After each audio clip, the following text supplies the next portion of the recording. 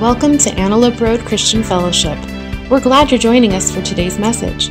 For service times or to join a disciple group, please visit myarcf.com.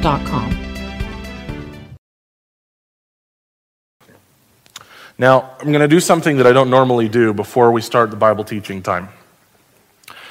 And I would like to remind you of something that I said 2 years ago today. Because I know my sermons are so amazing, you have every word memorized from what I said 2 years ago, obviously. So I want to say something again because I don't believe there's anyone in the culture who's going to say it. But the Bible does say it. And we're people of the book, right? Okay. Hallmark Channel is not good at nuance. TV ads that are trying to sell you something are not good at nuance. Our book tells us that we rejoice with those who rejoice and that we mourn with those who mourn. So as Christians, we are able to say that Mother's Day is an incredible day for some women in the room and online right now.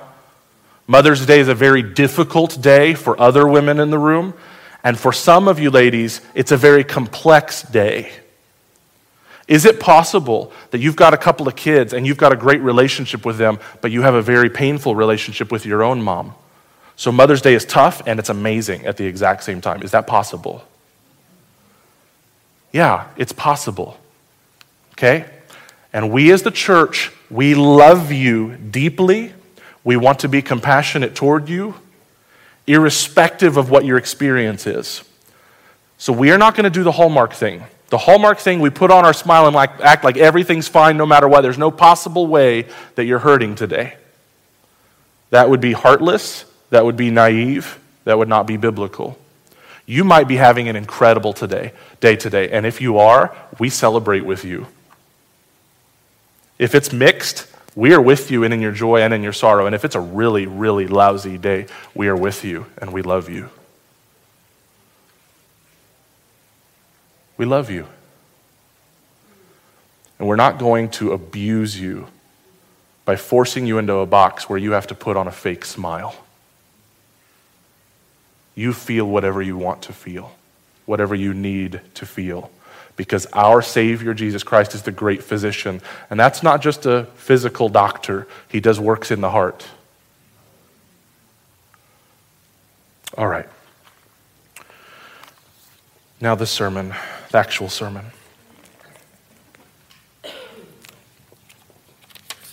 Did everybody get sermon notes who wanted them? If you need a copy of the Word of God, please slip a hand up. We got awesome volunteers that are handing out Bibles. If you don't own a Bible, the one we're about to hand to you is a gift to you. Awesome. Yeah, just keep that hand up. They're coming around. Keep this Bible. It's our gift. In the Bible that we're handing out, turn to page 651. Everybody else, if you happen to know your way around or type your name into a digital Bible, type in the word Jeremiah. We're going to Jeremiah 29. Jeremiah 29.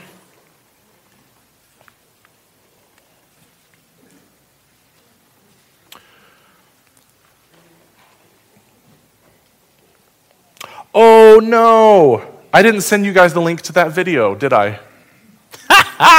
That's okay. That's all right. You guys are missing out on a really funny video because I'm a goober. That's all right. So if you've been with us the last few weeks, you know that we're in a series called Victory. When Churchill did this, what was he doing? It meant victory. What was he doing though? He only did it when the cameras were around, right? Yeah. He's trying to capture the heart and keep the heart focused of an entire nation. Right? What were his words in that video we watched a few weeks back? We'll fight on the beaches. We'll fight on the landing ground. Like, there's no place we will not fight. We will not stop. We will never surrender. And for the church, I find that to be a powerful message because on Jesus' cross, he achieved a number of different types of victory you and I could not have possibly achieved. When he raised himself to new life on Easter morning, what we call Easter morning, he achieved a number of victories we could have not have possibly achieved. And because God is love, it's not just a thing he knows about or something he practices. He is love. He took the victories and he gave them as a gracious gift to his church. Because he loves his bride. He laid his life down for his bride. And so we are now in week 6 out of 10. If we were honest biblically, we probably could have gone a lot longer. All the different victories that we have in Christ. But we're doing 10 of them. Today, we're talking about victory over despair. I know there's absolutely nothing that's happened in the last 14 months that would ever cause you to despair. But there have been a few things that have tempted me toward despair.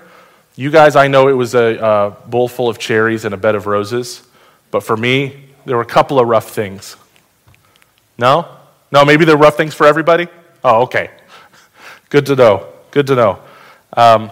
When we read this text, this is not to invalidate anybody's experience, but when we read this text, we're going to be shown there are worse things than 2020. Just a little bit. So, Jeremiah 29. Let me get over there.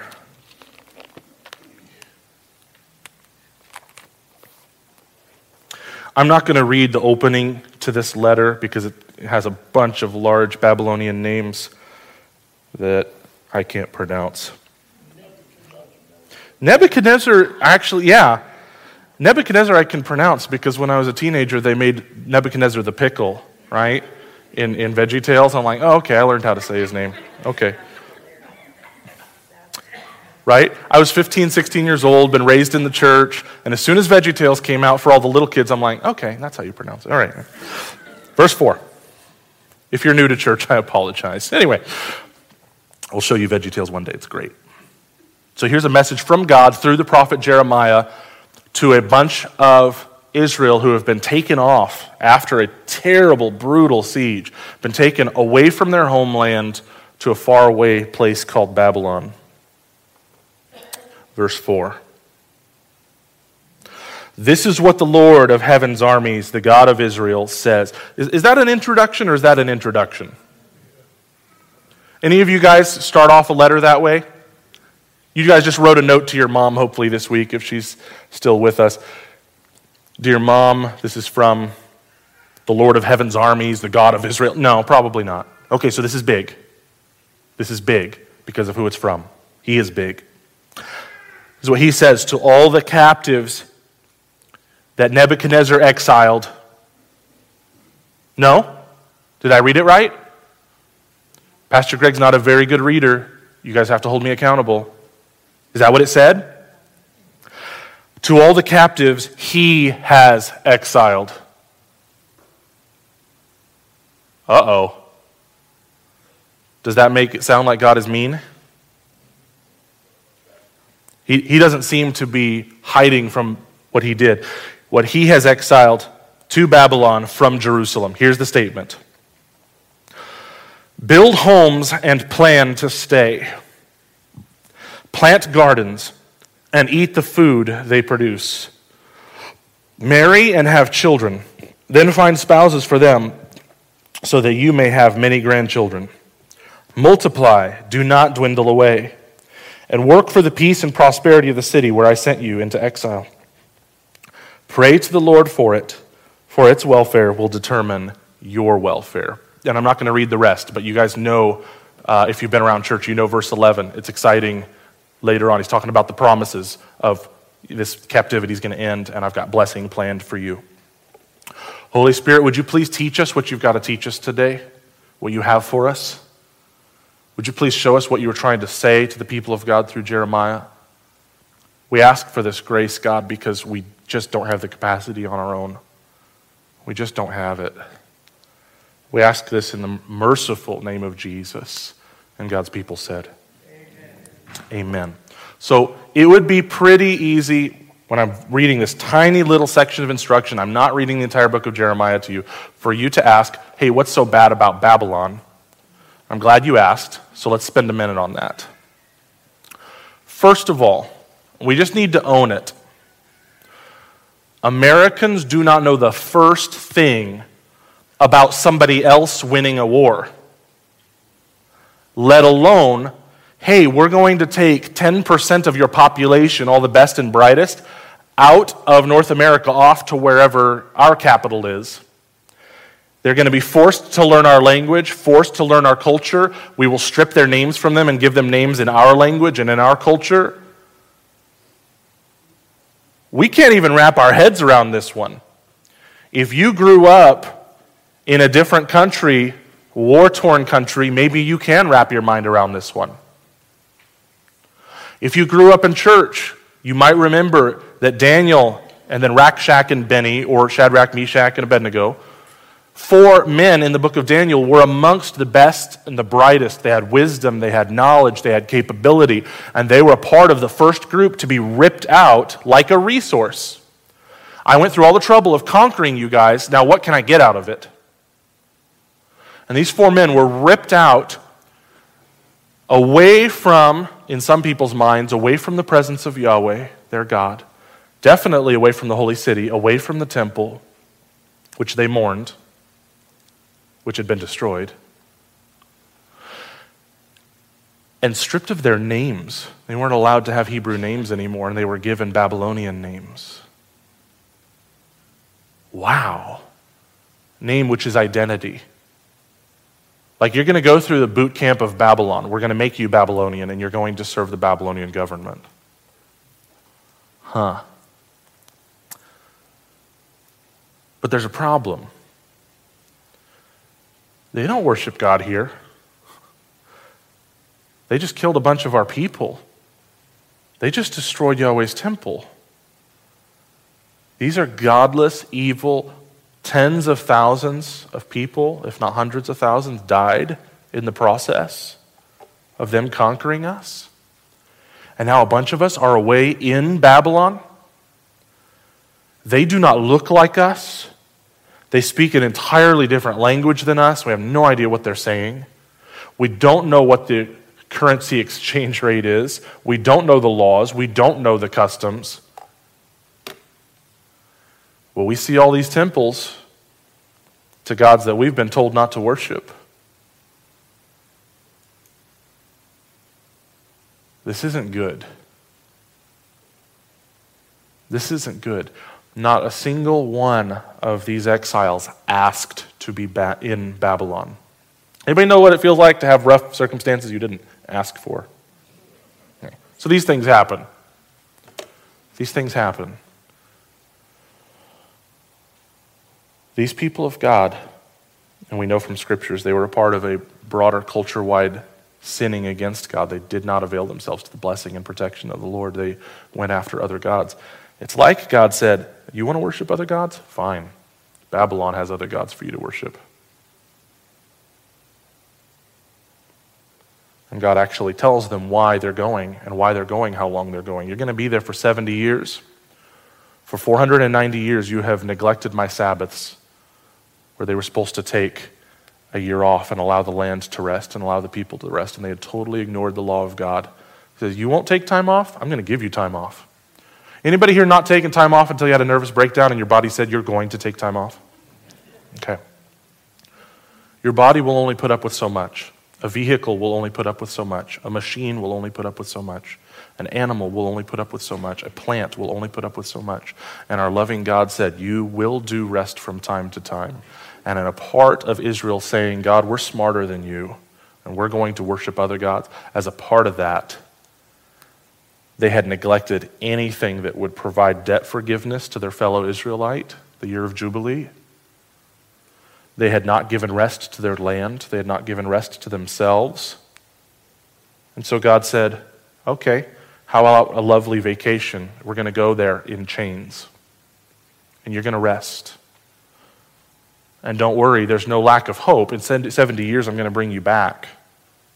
And that's where we get into the fun part of the story, Nehemiah coming back, rebuilding the walls, some cool stuff like that. But right now, what is there? There's despair. To say that Babylon is a large empire would be an understatement, because the people of God have been suffering under Assyrian oppression for a very long time, and Babylon just showed up and wiped Assyria off the map. Again, as Americans, this is really tough for us to wrap our head around. So for those of you students of history, or if you perhaps are old enough, which I really, really doubt, try emotionally, in this World War II motif that we've been using as an illustration, try to emotionally go back to what the world thought when France surrendered to Germany. Because France was a major power, Germany was a major power, Britain is a major power, the Soviets, okay, America was, she just didn't know it yet. Nobody was expecting Paris to have a swastika flying over it. And so Assyria, who we hate, get taken out, and we go, wow, we hate the Assyrians, this is wonderful. But wait a minute, whoever these newfangled Babylonians are, they must have a really big army. If they took out Assyria, this is big. Oh wait, they're coming for us? Guys, here's the point. Nobody wants to be in Babylon. The people of God don't want to be there. But sometimes the people of God find themselves in Babylon.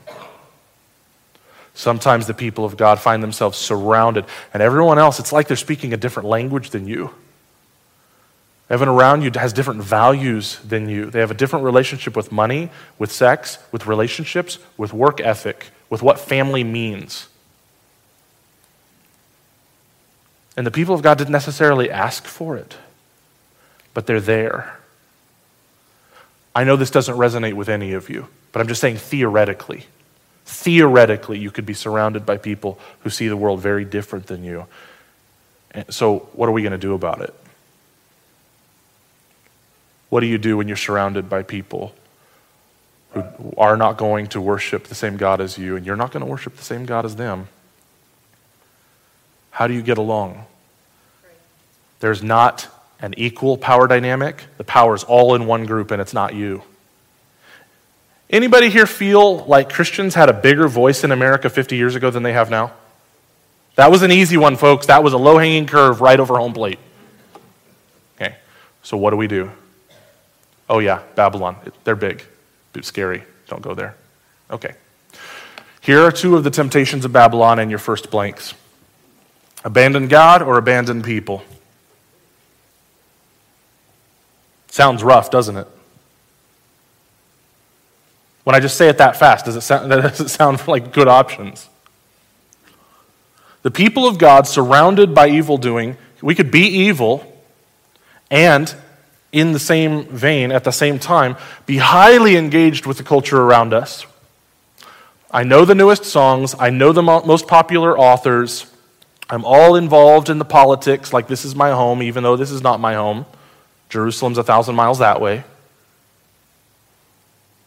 I can be totally culturally engaged, totally abandoning the commands of my God, who delivered us up out of Egypt.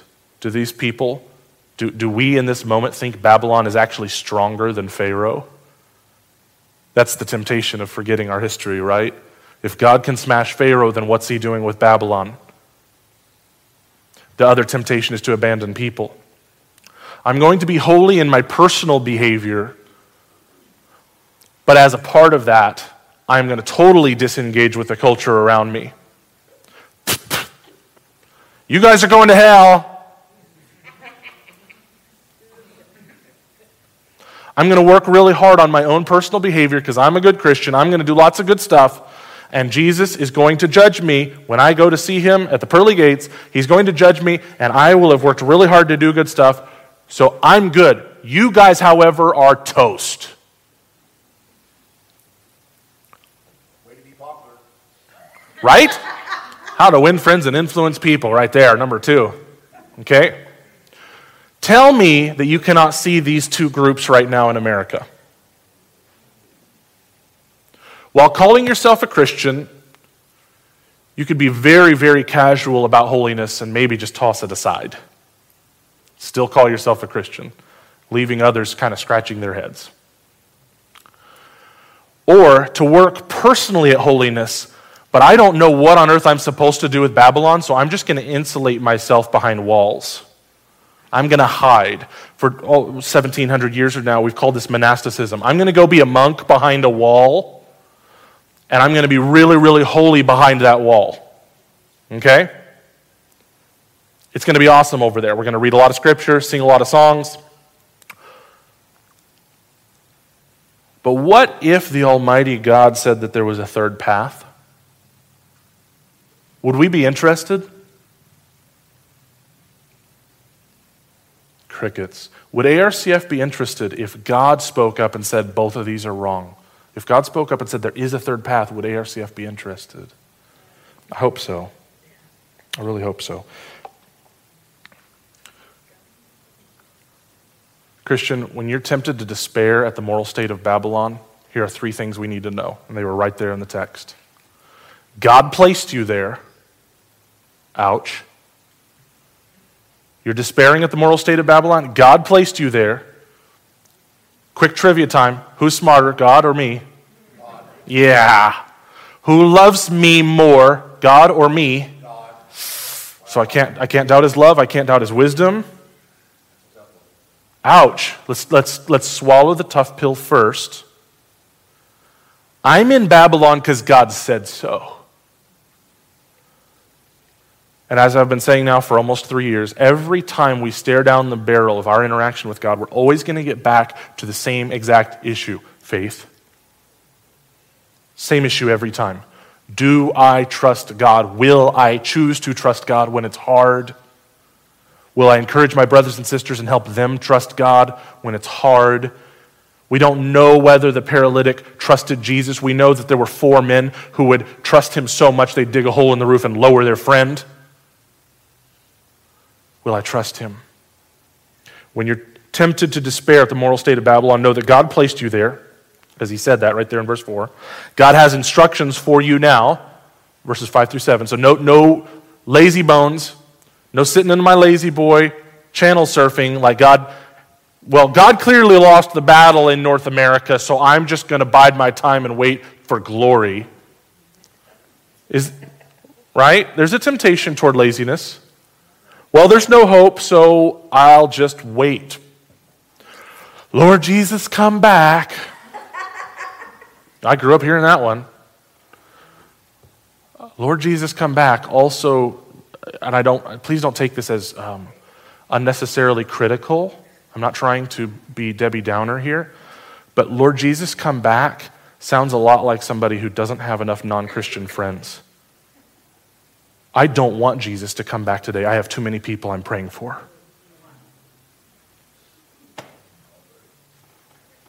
I don't want him to come back yet. I want him to save my friends.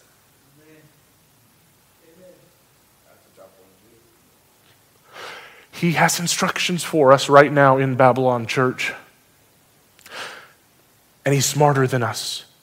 He loves us more than we love us. He loves the world, and he loves Babylon way more than we do, obviously. And he's given instructions, which we're going to go through slowly in just a minute. So when you're tempted to despair at the moral state of Babylon, remember, God has placed you there. God's given you instructions for while you're in Babylon. And the verses I didn't read, but you probably already know if you've got a background in church, your assignment is shorter than you think. Your assignment is shorter than you think. Anybody ever had a very tough task, but you made it through because you knew exactly how long it was going to last? The Kaiser household in the late 80s, all whippings were the same. 3 whippings with dad's belt. I'm not saying that's exactly what you guys need to do with your kids. I'm just saying that's how it was. Okay? I knew how it was going to be.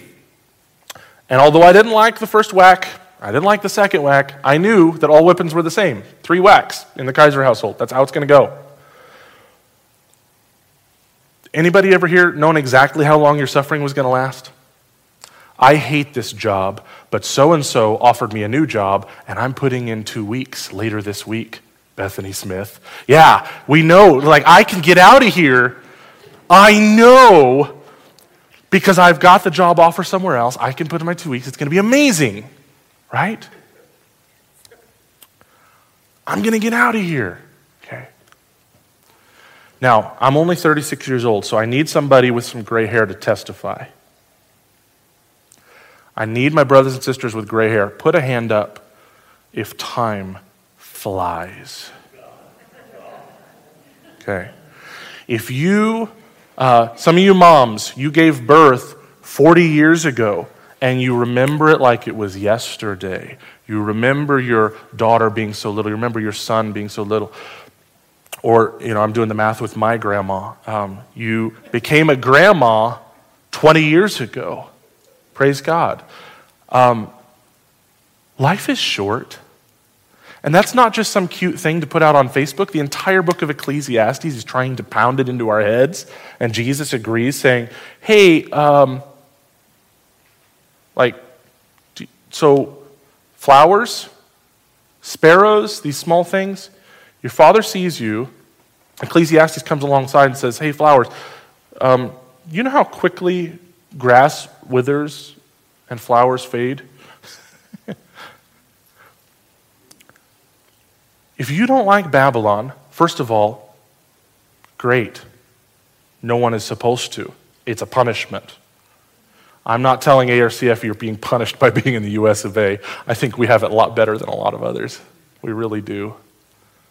I'm in a class right now, the history of the modern Middle East, and watching how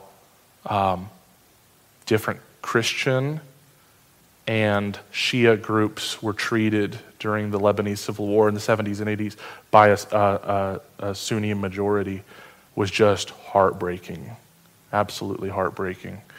I'm not saying that we're necessarily, that America is our Babylon in some political sense, but she is absolutely our Babylon spiritually. Every nation on earth is a Babylon, and we see at the end of the book that every Babylon bows the knee after making war against the one whom they pierced. Every Babylon is going to bow the knee. I'm not saying you should enjoy it. We're not going to enjoy people rebelling against their Creator. No one's going to enjoy that. Not if you have the heart of God. But the assignment has a definite duration. When God says through Jeremiah, hey, it's going to be 70 years, do you think that the audience received it differently depending on how old they were? Imagine having a 5-year-old son when you hear that and you think, my son might get to see the temple again one day. Maybe. Right? Life is short, brothers and sisters. So, and here's the actual meat of the sermon. We're going to ask that question, how are we going to live out victory in Babylon? Let's ask a silly question first. Who's bigger, Babylon or Jesus? Okay. So Jesus wins every battle, right? I just want to be clear. Sometimes we act like he's lost or he's losing. He wins every battle. Okay. And here are instructions from the God who loves Babylon. And we're flabbergasted. God, how could you love Babylon? Put down roots. First blank. Put down roots. I'm going to read the text again that has all of this. 5, 6, and 7. Build homes and plan to stay. Plant gardens and eat the food they produce. Marry and have children, then find spouses for them so that you may have many grandchildren. Multiply, do not dwindle away. And work for the peace and prosperity of the city where I sent you into exile. Pray to the Lord for it, for its welfare will determine your welfare. Brothers and sisters, put down roots. Let's go for a moment, just inside our own hearts. If God is telling an oppressed, captive people to put down roots amongst their oppressors, surrounded by evil and idolatry, what does that mean the human inclination is going to be?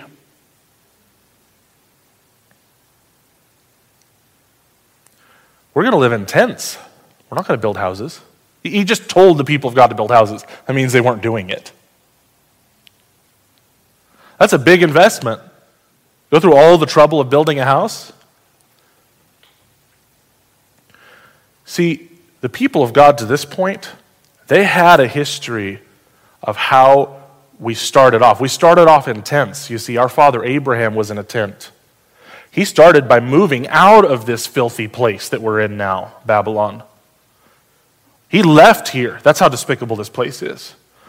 And he was a nomad.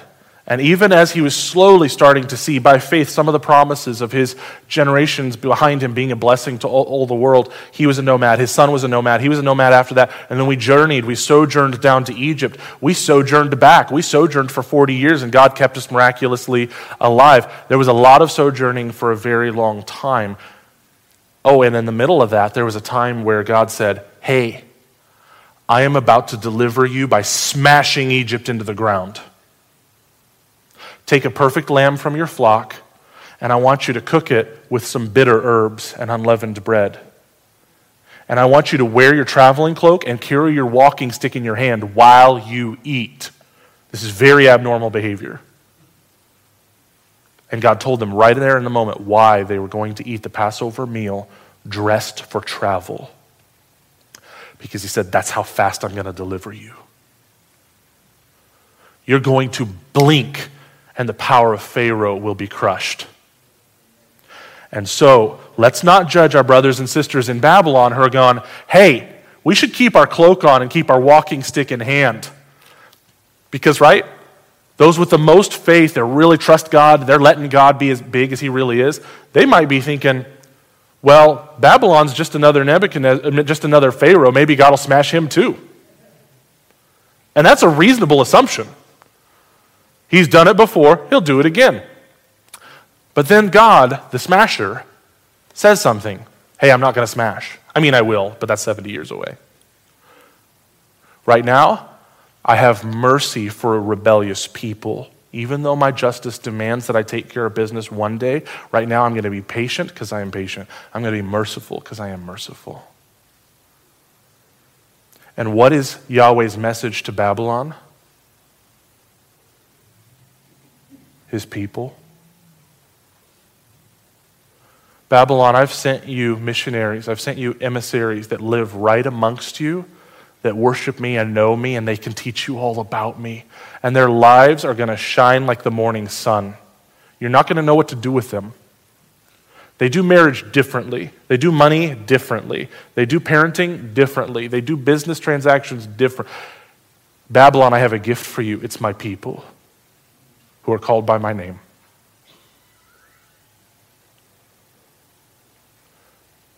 Church, are you okay if your entire life is a gift to Babylon? An undeserving, rebellious people deserve a gift from an incredibly gracious God. Do you know that when we embrace Babylon as a mission field, we're acting just like Jesus? Do you think the world was all cute and loving and everything was great, and when everything was great, Jesus said, hey, you know what? I'm going to take on flesh. I'm going to become a human. Because Herod's a nice guy.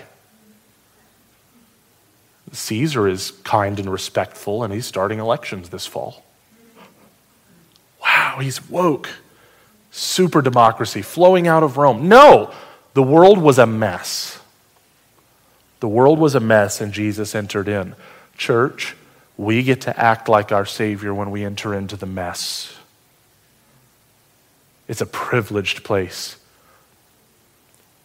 First command to a people seeing Babylon all around them, get cozy, build a house, plant gardens, put down roots.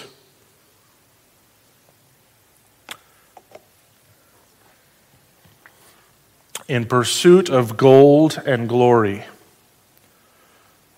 Hernan Cortez came across the Atlantic from Spain, landed in what we today call Mexico, with 600 men. When you think of what the population of the area most likely was at the time, 600 men is just crazy small, even with European weaponry.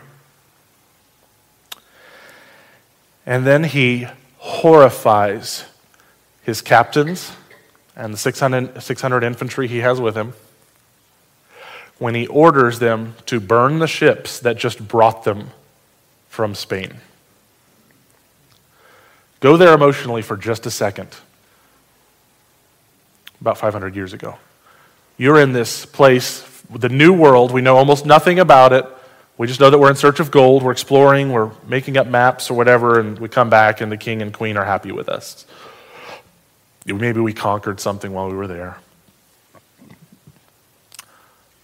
But if things go sideways, what do? You get back in those nice big pretty boats and you leave. And he burned them. What are the 600 men thinking? What conclusion do they come to as they watch their escape route burn?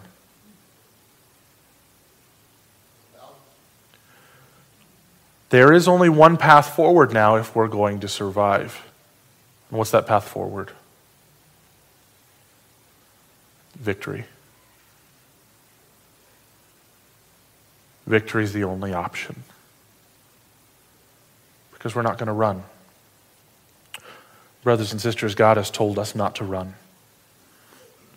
He has told us to build houses and to plant gardens, even in Babylon.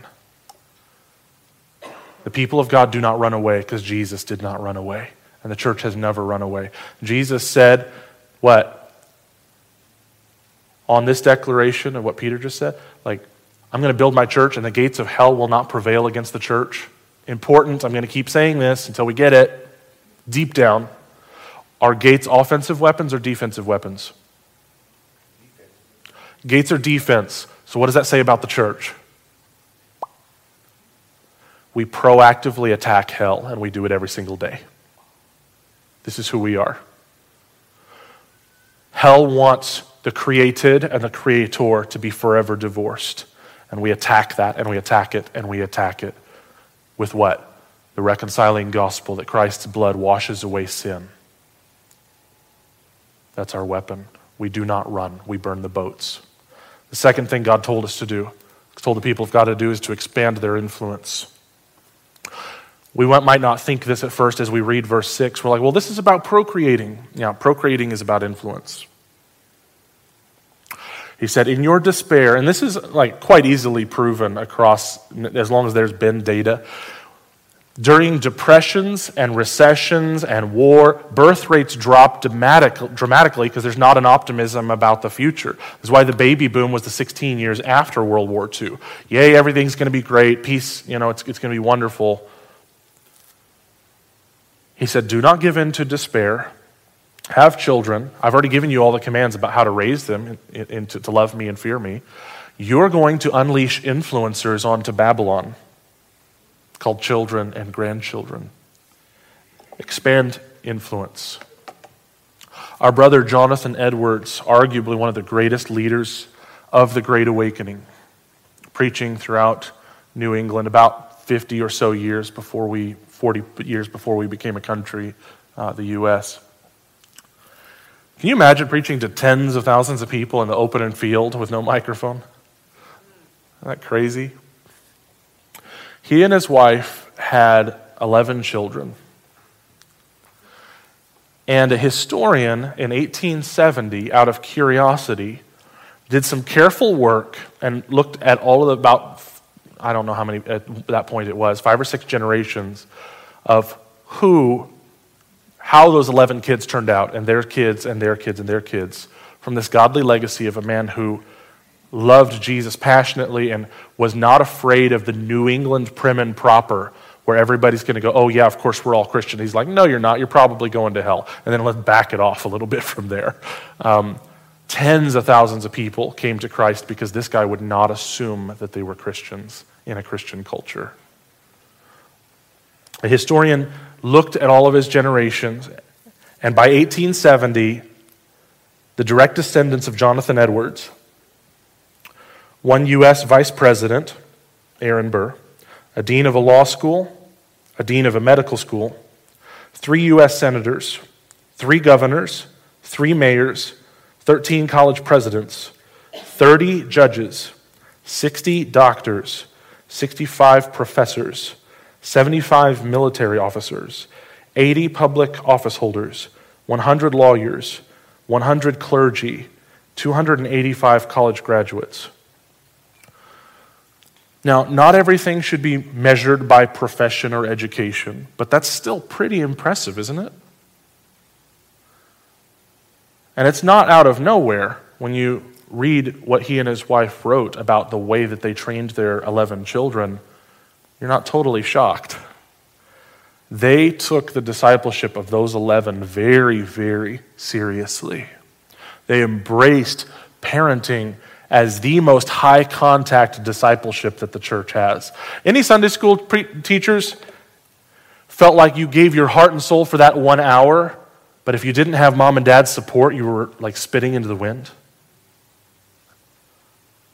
Sunday school teachers do such an incredible job, and yet, what about the other 176, however many hours, right? There are a lot of hours in a week. A lot of hours in a week. Church, when we are surrounded by Babylon, we have been told to put down roots and plant gardens and have kids and grandkids to the glory of God. And especially on a day like Mother's Day, I'm not going to go all tone deaf and say that that's obviously something that every family is entitled to biologically. In a broken world, that may not happen that way for you. But there's too much Bible teaching that is so clear that our spiritual progeny are not always our physical progeny. Can I get an amen? Paul says to Timothy, my son in the faith, whose dad and granddad are conspicuously missing from his spiritual genealogy. Paul steps in. Like, you need a spiritual father. If that's me, fine, let's go. I want to teach you how to love Jesus. Church, we've been told to expand our influence in Babylon. That's not only acceptable, it's a command of the Lord to expand our influence. We were also told to seek the peace and prosperity of the city. I'm running out of time here, so you guys are going to just have to drink in this text for yourselves during the week. Seek the peace and prosperity of the city. This is my grandfather, Wayne Davis.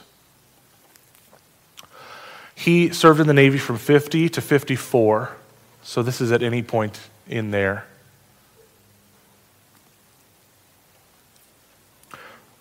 The story I'm going to tell is not from this time period, but that's just the picture that I had. He passed away in 1991, and as happens when people die, you hear a lot of family stories that no one was willing to tell, right? But one of the good ones, very good ones, I think, that was so precious to my mom. A woman came to the funeral in 1991 and came up to my mom after the funeral in tears, and she just really like had that moment, like, I recognize you, we went to high school together. And mom didn't know this. This happened, but mom never knew until this point. She said to my mom, I was making a lot of very poor decisions when we were in high school, and my dad was not really in my life. And I cannot count the number of times where I was at a party drunk and I did not know who else to call to get me home safely. And I called your dad over and over, and he left the house at 2 a.m. and he came and got me and took me home.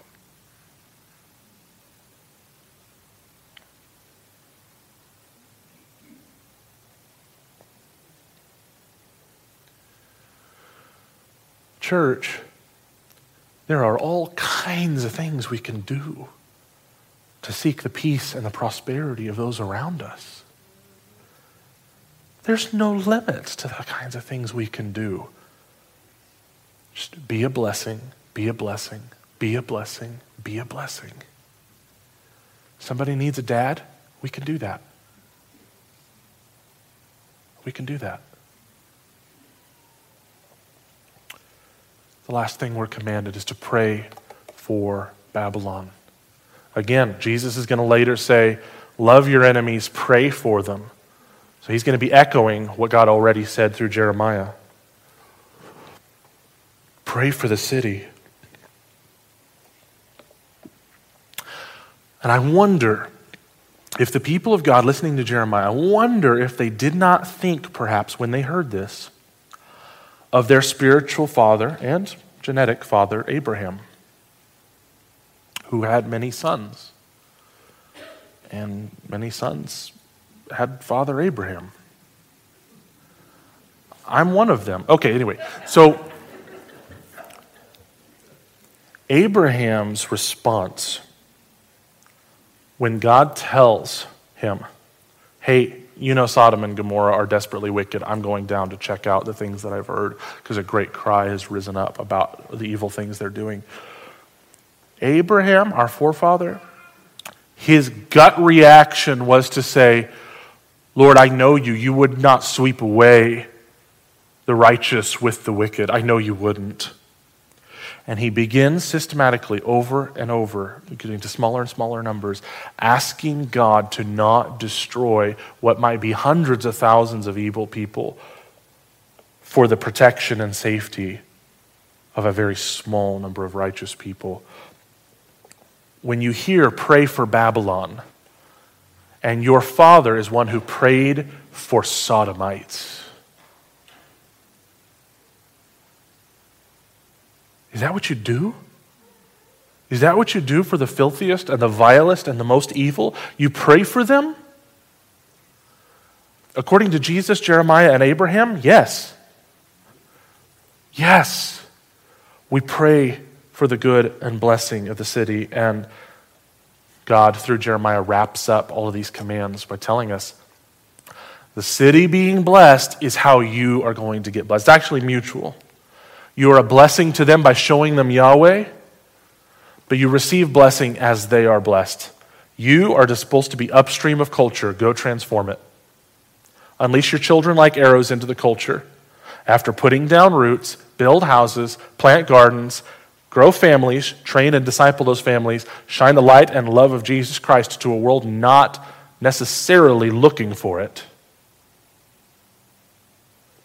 And as things go well in Babylon, things go well for you. Your destinies are going to be tied together because I said so. I'm your creator, and I have put you in exile for a while. Don't worry about verses 11 through 14. It's going to get great later on. Yes, I have an incredible promise and a blessing for you. Right now, I have an assignment. Anybody ever wanted the blessing but not excited about the assignment? I want the end result, but I don't want the work. So here's your next step. What I'm going to invite you into, and if you've been reading the handout that was on your chair, you already know what we're doing. This is over the next couple of weeks. I want to ask you to do, if you call ARCF home, please join one of the church-wide, join our church-wide discussion this week, and actually it's going to be over the next 2 weeks, by attending one of our groups. If you're already in a group, you don't need to do anything. Just show up to your regular group at your normal time.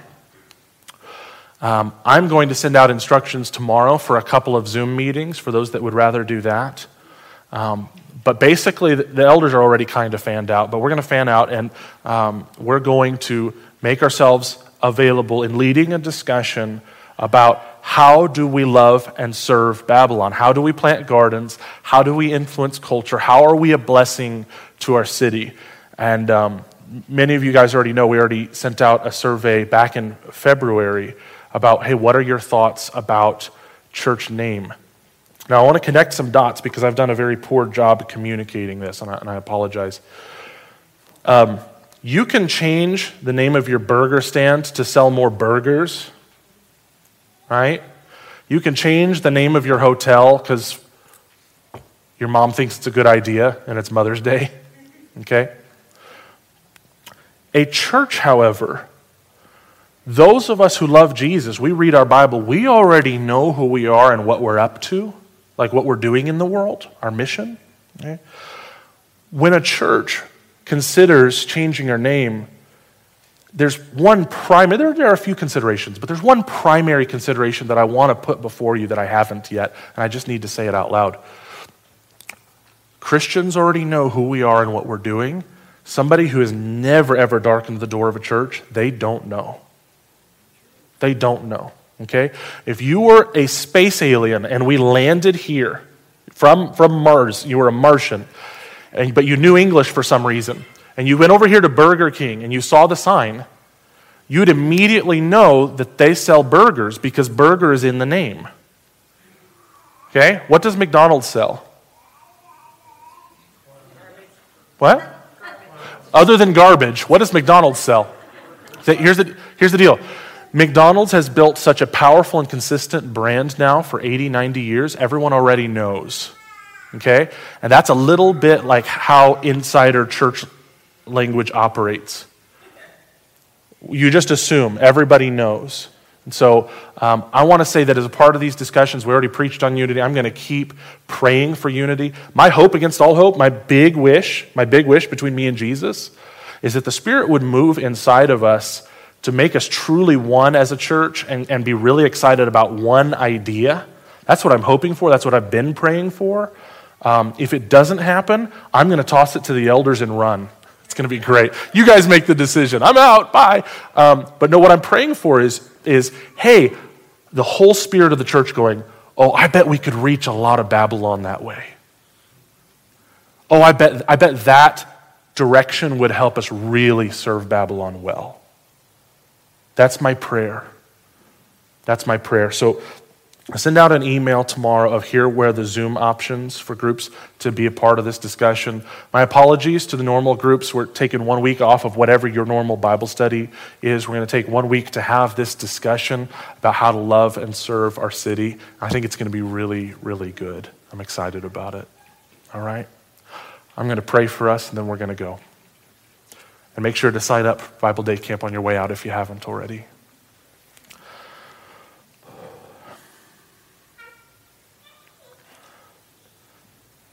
Lord Jesus, would you please teach us how to love our enemies?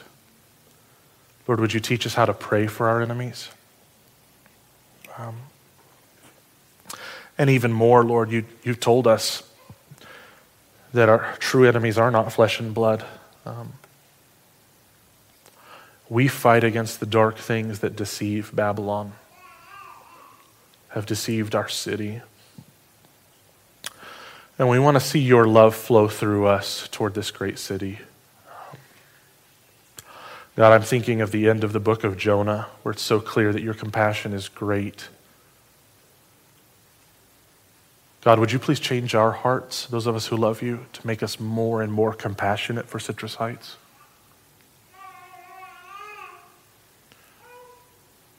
Please change us, God. Make our hearts exactly yours.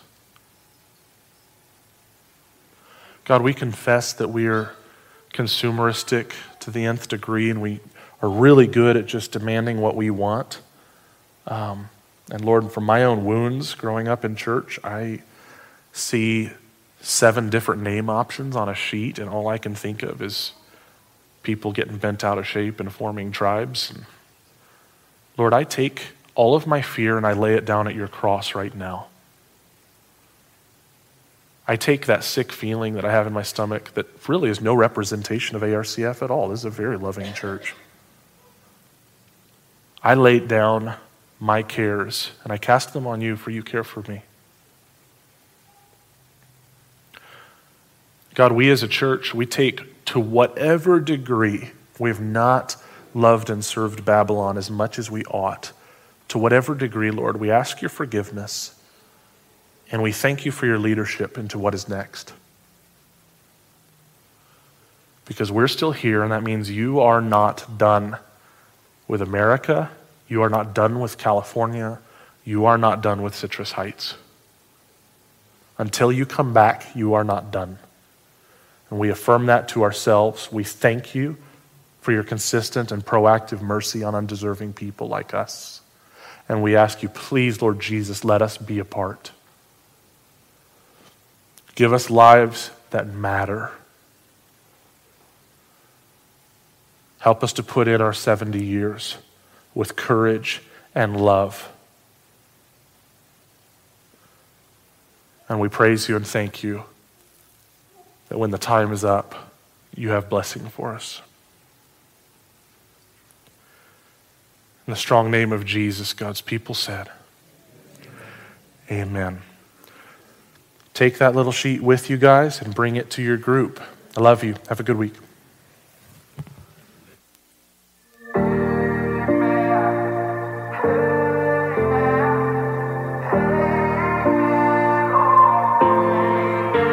When I think about where I would have been without you,